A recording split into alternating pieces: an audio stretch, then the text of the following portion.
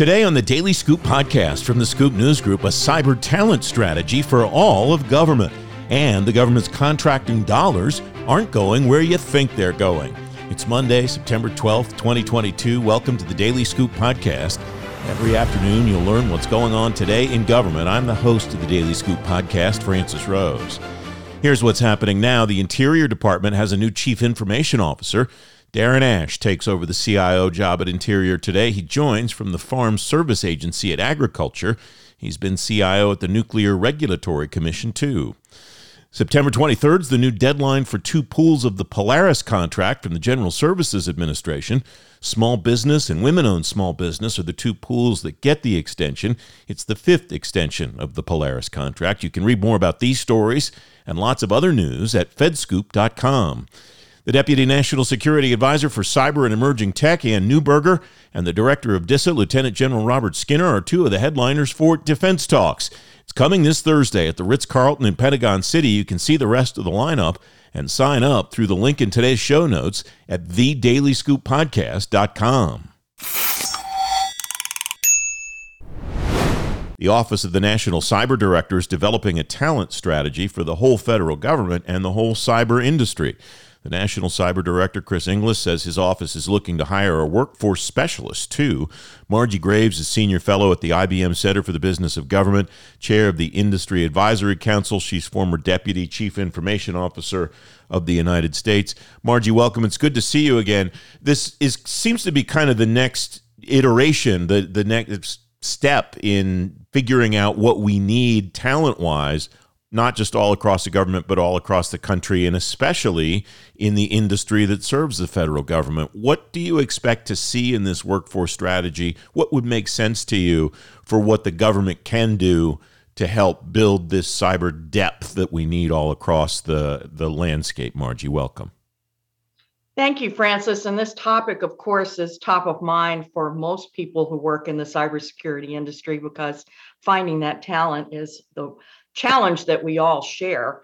One of the things that I noticed in reading through all of the media on this particular issue is that they're trying to hit several points. One of them is increasing the pipeline itself, then removing barriers to entry for people to actually come into service, achieving equity in pay so that there is a baseline and there isn't cannibalization, I guess, especially within the federal government, of people just moving from agency to agency because there is not equity and standardization across the entirety of the federal government, and also equity with private sector. Though DHS, of course, has had a program in place that has tried to hit that mark, it has not been promulgated across the agencies as a whole. And therefore, it's still, I would assume, in proof point mode. We're trying to prove the concept, but meanwhile, I think we need to accelerate that and actually get that promulgated. I think Angie Bailey did a fantastic job when she was at DHS of understanding the ramifications of how to develop this workforce stream and to move us along in a fashion that would sustain us over time also. The unified message that needs to go out from the government, as well as have the industry participants provide their input along the way, is that we are willing to look at what I would call skills proofing. And this is something that we actually started when I was at OMB. We looked at the cybersecurity workforce opportunities and tried to do some reskilling initiatives.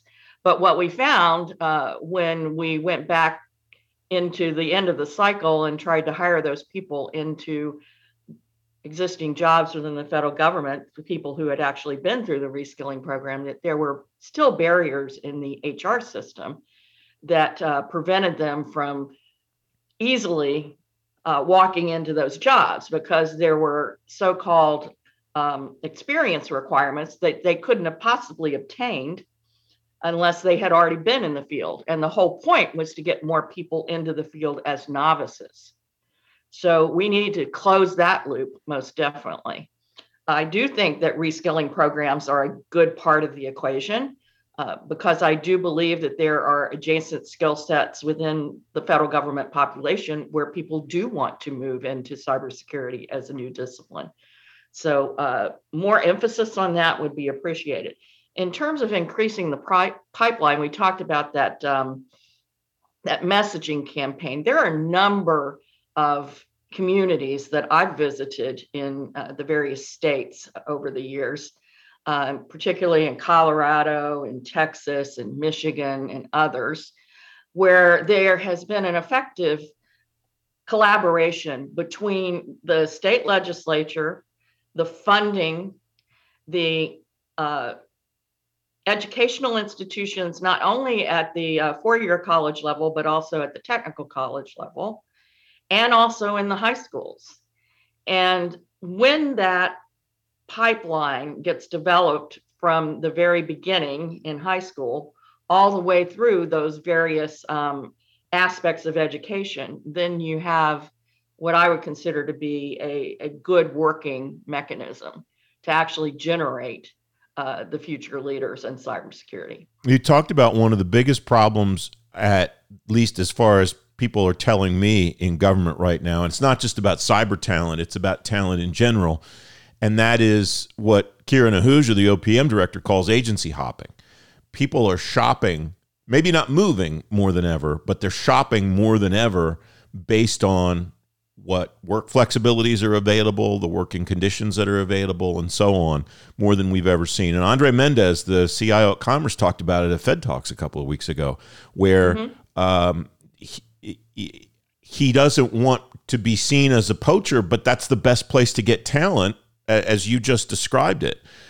What, other than sheer volume, than raw numbers of people, is there a way around that, do you think, Margie? Or is that just kind of the nature of things, given where we are in 2022 with all of the factors that we've talked about in this conversation so far and that other practitioners have outlined? I think there's an opportunity for OPM as the lead in human resources for the federal government to put into place some standards that would I guess I'd call it the expression, all boats rise with the tide. Yes. To uniformly raise the bar for both pay and for flexibilities and ability to enter certain fields with credentials that are upskilled rather than obtained through education. And I believe that the more that we set those standards and raise those bars uniformly across the federal government, you would see that die down a little bit. My expectation is that once you remove the incentive to move for either a pay, a raise, or a promotion, it also depends on what promotions and capabilities are available within an agency. So I don't think you're ever going to get rid of that aspect of it. But if you remove the other two, then what you've got is I either want to move because I want to see a different mission space, which is totally legitimate. A lot of people want to do that over time. They want to see a different landscape and they want to learn about a different mission. But if you encourage equity across those other elements, then you start to remove the incentives for people to jump. But the promotional aspects are always a driver too. And if you are in a smaller agency, it's tougher to have that headroom for people to move up. So you've got to be able to do all of that. The whole cyber challenge is troubling to people, I think, because of the potential for a huge shock to the system. And we've seen a couple of them over time in the federal government, the cyber breach at OPM, and there are various incidents that we all have seen and heard of over time. You and your colleagues at the IBM Center are looking at this idea of future shocks. And it strikes me that maybe one of the biggest challenges is, I guess it's the black swan event, that we think there might be some cyber incident at some point in the future. We've learned about the potential for a health problem through the pandemic over the last couple of years. The challenge is we don't necessarily know when we're trying to plan for a future shock what that future shock might be, right? And I wonder what the principles of resilience are that you and your colleagues are finding that might apply to any kind, whether it's a cyber incident or some other kind of incident. Well, I think the talent is definitely part of that equation. The human resources part of the equation is always key. I also think that some of the initiatives that are under the president's management agenda, the ability, the two things that we saw when we went through COVID in the last couple of years, one is being able to work remotely for the workforce in its entirety, and to be able to have continuity of government.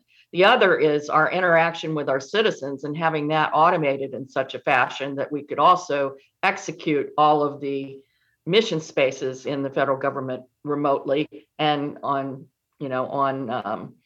an electronic fashion, which also increased the need for understanding of what that means from a privacy standpoint and what that means from a cybersecurity standpoint. So all of those things are intertwined. The COVID pandemic actually emphasized the areas where we have gaps and pretty much shone a light on where we need to improve. Our challenge is to understand exactly within those areas that we need to improve, where's the baseline?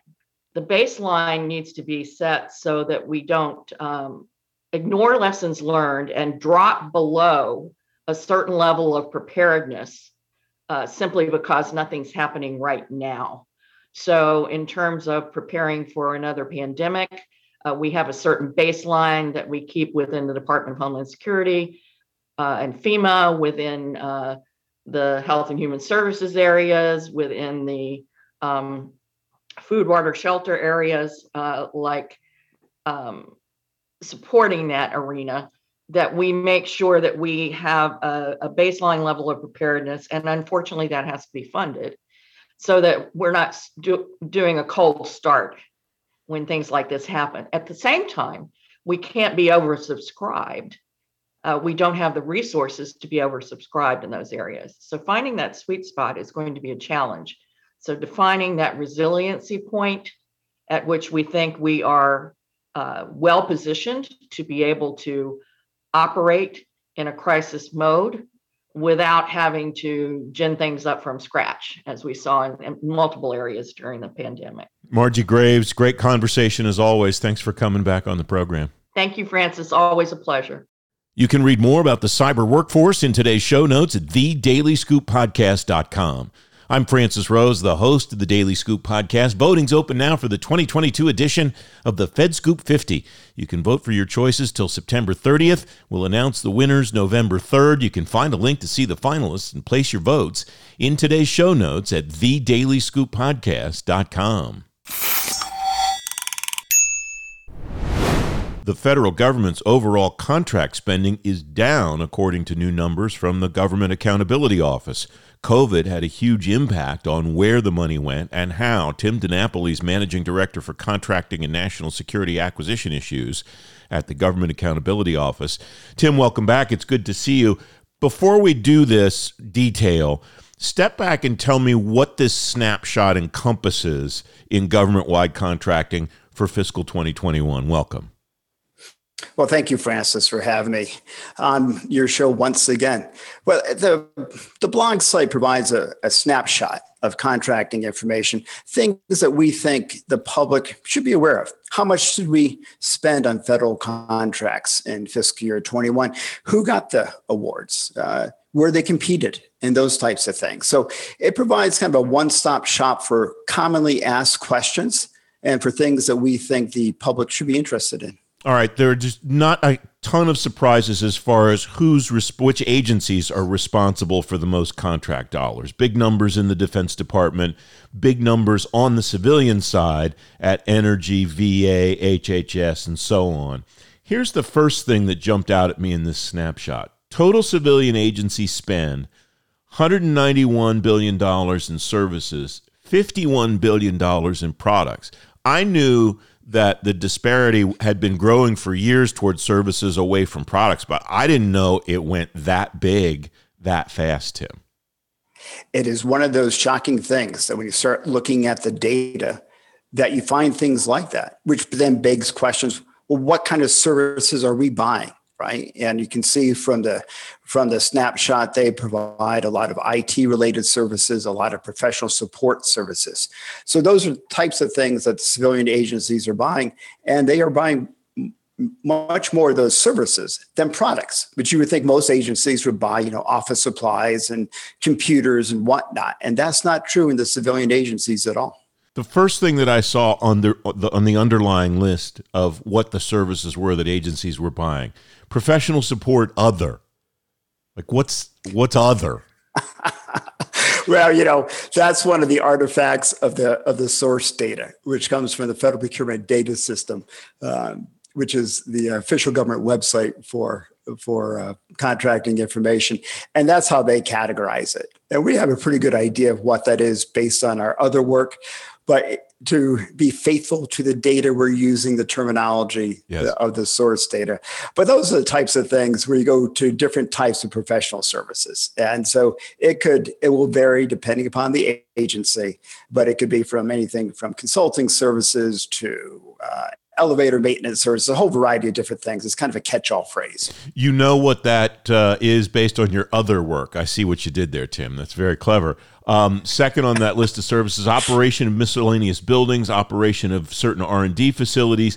So this is the services where I expected to see tons of like IT consulting and those kinds of things as services. A lot of this is the day-to-day nuts and bolts operation of just kind of keeping the doors open and the lights on, it looks like. Yeah. It takes a lot of back office support to keep the federal government running.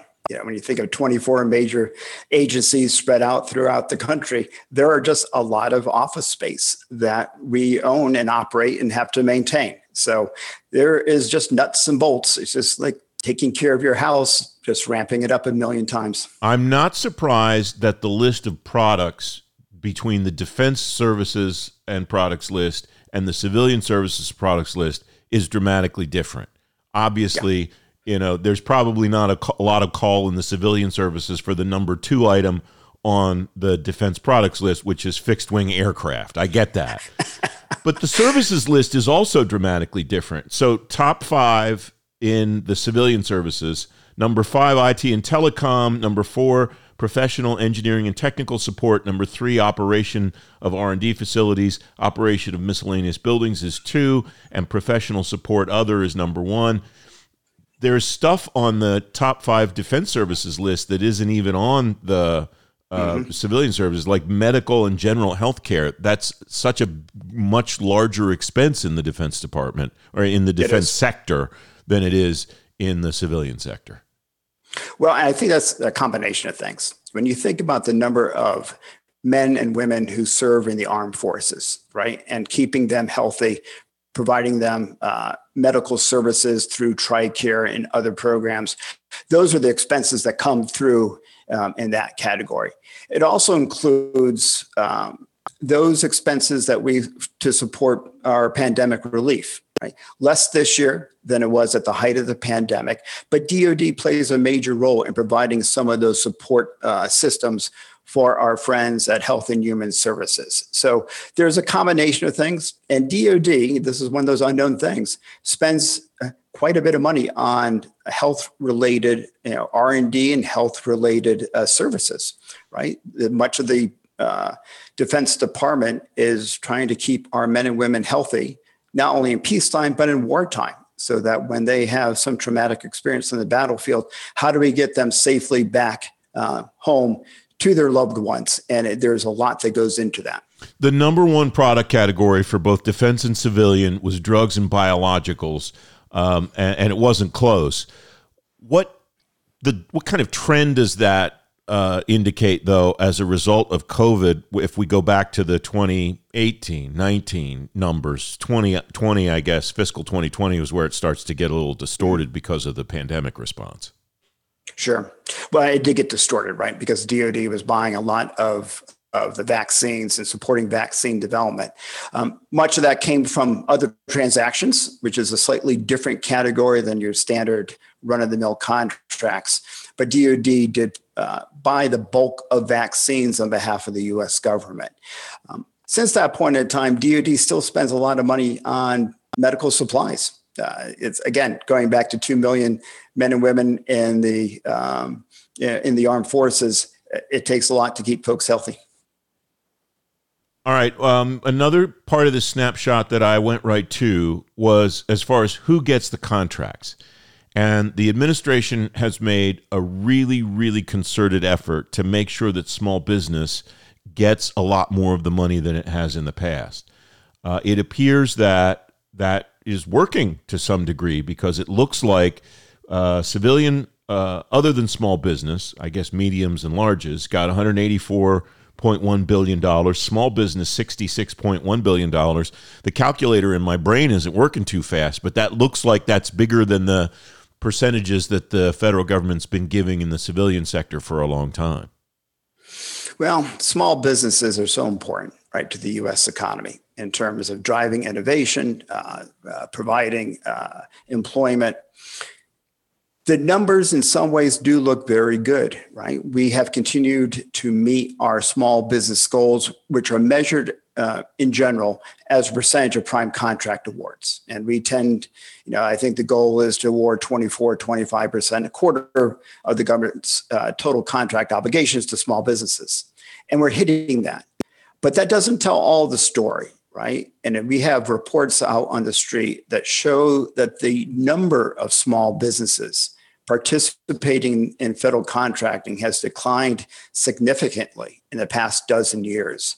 And that's a concern to many on the Hill, it's a concern to many in the private sector, and it's something that we're paying close attention to. One of the tenets that each administration has looked at regarding small businesses is not just where the contract dollars are going, but how broad the base is, and how to replace the companies because ideally the companies will succeed and they'll graduate from being small businesses in many cases to becoming other than small businesses, and replacing them in the base somehow and continuing to perpetuate those numbers is of interest to just about every administration that I've ever covered. Another number here that I think is noteworthy is where the money is going regarding other transaction authorities. OTAs have been a really hot way of doing business, especially for the Defense Department, but other agencies are starting to use them too. It doesn't look like anybody's using them quite as much as they used to, though, Tim. There has been a slight downturn in the past year, and almost all of that has to deal with COVID. We bought, as I said before, DoD spent a lot of money using other transactions to buy vaccines. We're just not doing that as much this year, which I guess is a good thing, right? It's nice to know that we may not need the amount of money that we needed in 2020 and 21 to make sure that folks got their vaccines. And we may have moved to more fixed price type contracts for some of the COVID vaccines. So that's part of the story. But I do think, other transactions have increased. They're not the predominant contract type. Even they're very hot, as you say, and everybody wants to talk about them. But they still represent a relatively small portion of federal contract spending in general. DoD does spend or does use other transactions more than everybody else. We're seeing them increasing their use for things like prototypes, for weapons systems, and we expect to see a continued uptick in other transactions in the coming years. As I'm looking at this, I'm making a mental note that I want to talk about the interactivity of this snapshot later, because I'm moving my cursor over the various data locations on the graph about OTA, and I think it's fascinating the way that you and your colleagues have done this. But to the direct point about OTAs, $2.5 billion in 2017, $4.5 in 2018, $8.1 billion in 2019. If we skip 2020 and think, okay, it's kind of an anomaly because of COVID, and we go to $14.9 billion, still, if we take out that one number in 2020, which was $17 billion, that's really an incredible growth trajectory for the concept of OTAs. At what pace is it reasonable to continue that, to expect that to continue, Tim? Or is there no way to really project it? Francis, it's going to be hard to tell because in part, the law, especially for agencies like DoD, is fairly broad. So you can use it for a number of different things. So there's part of a cultural change at DoD, getting the contracting officers and their leadership to support the use of it where appropriate. There are some concerns that, you have to be a smart business person to make good use of it, right? Because you are stripping away some of the rules and regulations that govern federal contracting. And, there are reasons for those rules. Now, some of them may be excessive. We can talk about, do they need to be streamlined? But there usually is a reason for them. So now you have to not rely on, the federal acquisition regulations to govern the deal. You have to use your good business sense to make the right deal for the government. So you have to have individuals who are properly trained, people who know how to think, do some critical analysis. You have to have the legal support to make sure that you're negotiating the type of deal that's in the best interest of the government while still meeting the needs of your private sector partner who wants to come work for the government. So this is really important in R&D and science and technology efforts. All right. I mentioned the interactivity of this snapshot, Tim, and it strikes me, I don't recall seeing information from you guys, and I'm a huge fan of GAO's work. I'm biased about the work that you all do, but I don't recall seeing information presented like this in such an interactive way. Is this part of a new effort that your agency's undertaking in the way that you show people what you have? It is. It's I grew up in the agency where we had, our beloved blue books, right? Things that were in hard copy, and chairman would roll them up and bang them on the table at hearings, which I do miss. You probably don't want the chairman to bang his smartphone on the table. That would be bad. But, most people get their information from cell phones, right, from their smartphones. And as we think about that first thing that I said, it's important for the American public to know where their money is being spent as part of our mission. And so we're trying to, move slowly into going from hard copy to PDF versions to this type of interactive graphic, which I consider to be a 1.0 beta version, to something that's going to be fully interactive and truly HTML compatible. And so GAO does have a fairly robust digital content strategy in which we're going to move the agency into an era in which the American public can capture much of what GAO does digitally on their cell phones and have it easy to read, which is, I think, the key is, you can always download an old GAO report in PDF version, but you can't, it's not very usable, right? It's not easy to see on your cell phone. We're going to get to the point where folks can use their cell phone, get access to information they need to answer their questions about how the government is spending their money and what kind of oversight is being done to make sure that money is being spent wisely. It's a great next step to it. I appreciate you coming on to talk about it, Tim. Thanks very much for your time. My pleasure, Francis. You can find a link to the GAO's contracting snapshot in today's show notes at thedailyscooppodcast.com. The Daily Scoop Podcast is available on all the podcast platforms. If you don't want to miss a show, you can subscribe and get the show every weekday on Apple Podcasts, Google Podcasts, or wherever else you get your shows, and on any device you get your shows.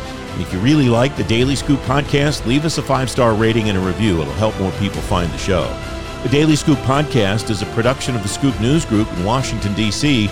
James Mahoney and Carlin Fisher helped me put the show together, and the entire Scoop News Group team contributes. The Daily Scoop Podcast is back tomorrow. Until then, I'm Francis Rose. Thanks for listening.